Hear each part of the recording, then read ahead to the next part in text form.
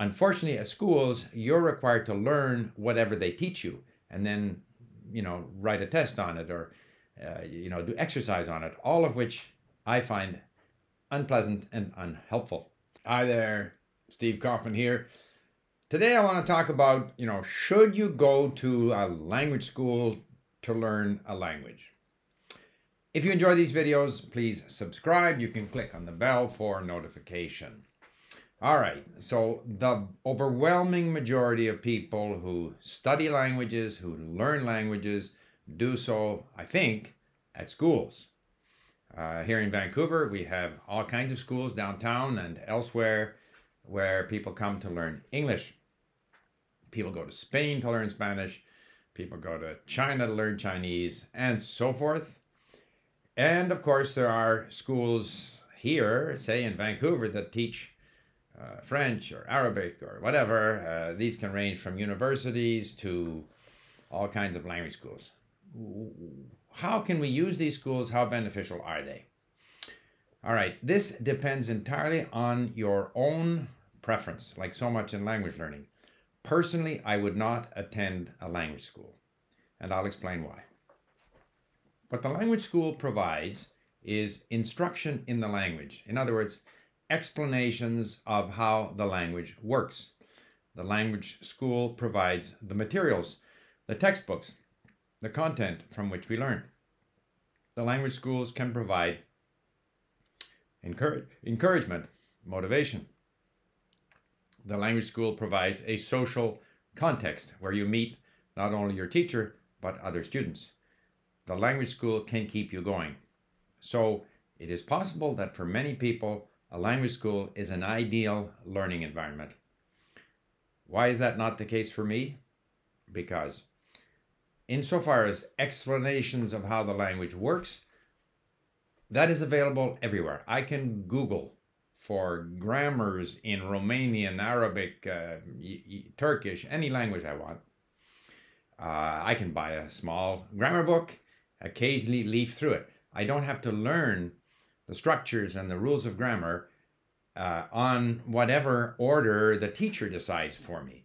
I can learn these and look these things up and access the grammar whenever I want to on my own schedule, on my own. So I have no need for a teacher to take me through the explanation of the grammar and how the language works. Also, as many of you know, if you've been listening to me, I believe that the introduction of grammar, it's not something that you can get up front that explains the language to you and then you can proceed and learn the language. Rather, it's a matter of getting a lot of the language in you, listening, reading, using LingQ if you're using LingQ, and then looking up items of grammar whenever you want. So you might have an initial overview, forget most of the rules that you saw there, and then go back time and time again on your own schedule to refer back to explanations of how the language works when you are curious about something. Unfortunately, at schools, you're required to learn whatever they teach you and then, write a test on it or, do exercise on it, all of which I find unpleasant and unhelpful.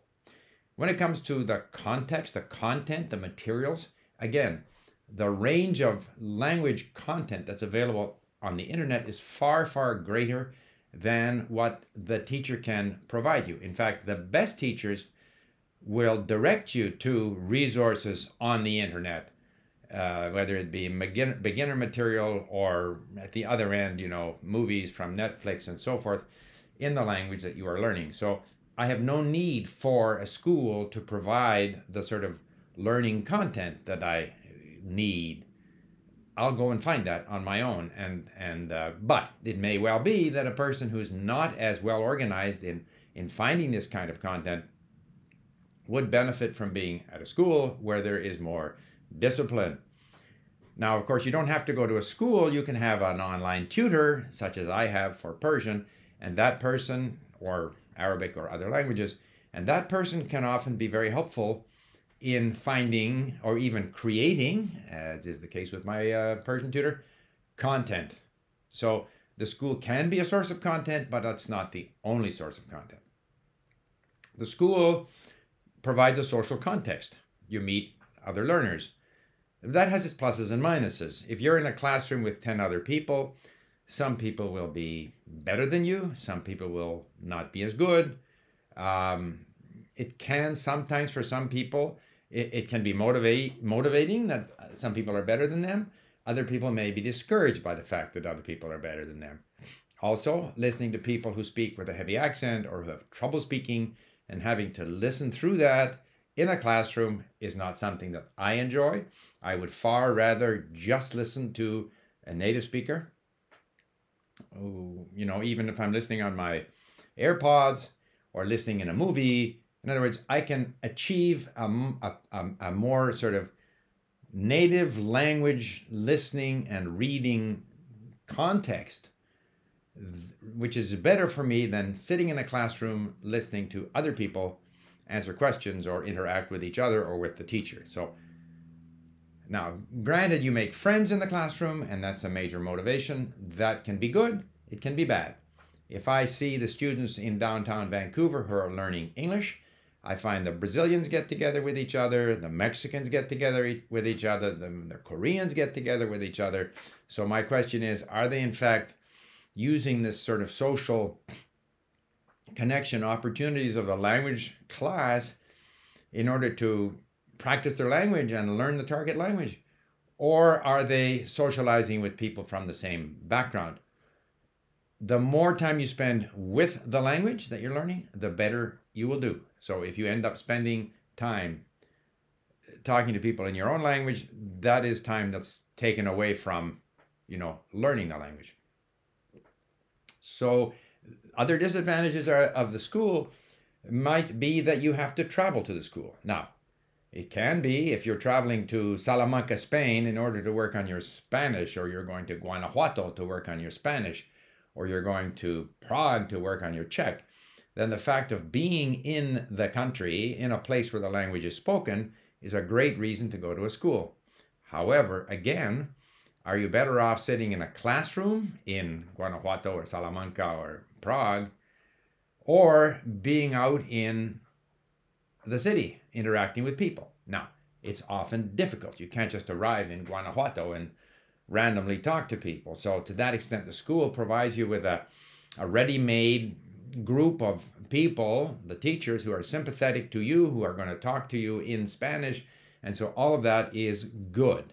So that, again, so the secret to making the most of your experience at a language school is go to where the language is spoken, speak to your teachers by all means, try to find people outside the classroom, and spend as little time as possible with people of the same background as you who are learning the target language. Of course, the issue with language schools is the cost. So there again, you have to look at your own learning style. How motivated are you, intrinsically by yourself? To what extent do you need the motivation and the discipline and the sympathetic ear of the teachers at the school, versus how capable are you of finding material on your own, finding people to talk to on your own? So I think it's not a situation where one answer, sort of one solution works for everyone. I think it's for everyone to decide how they like to learn, how they like to spend their time. And so while personally I wouldn't go to a language school, because I would feel that it sort of imposes constraints on my language, on my language learning, and it's an expense that I would rather forego, do without. But I think many people, as long as they do enough on their own outside of the classroom, they can make a success of learning in the classroom.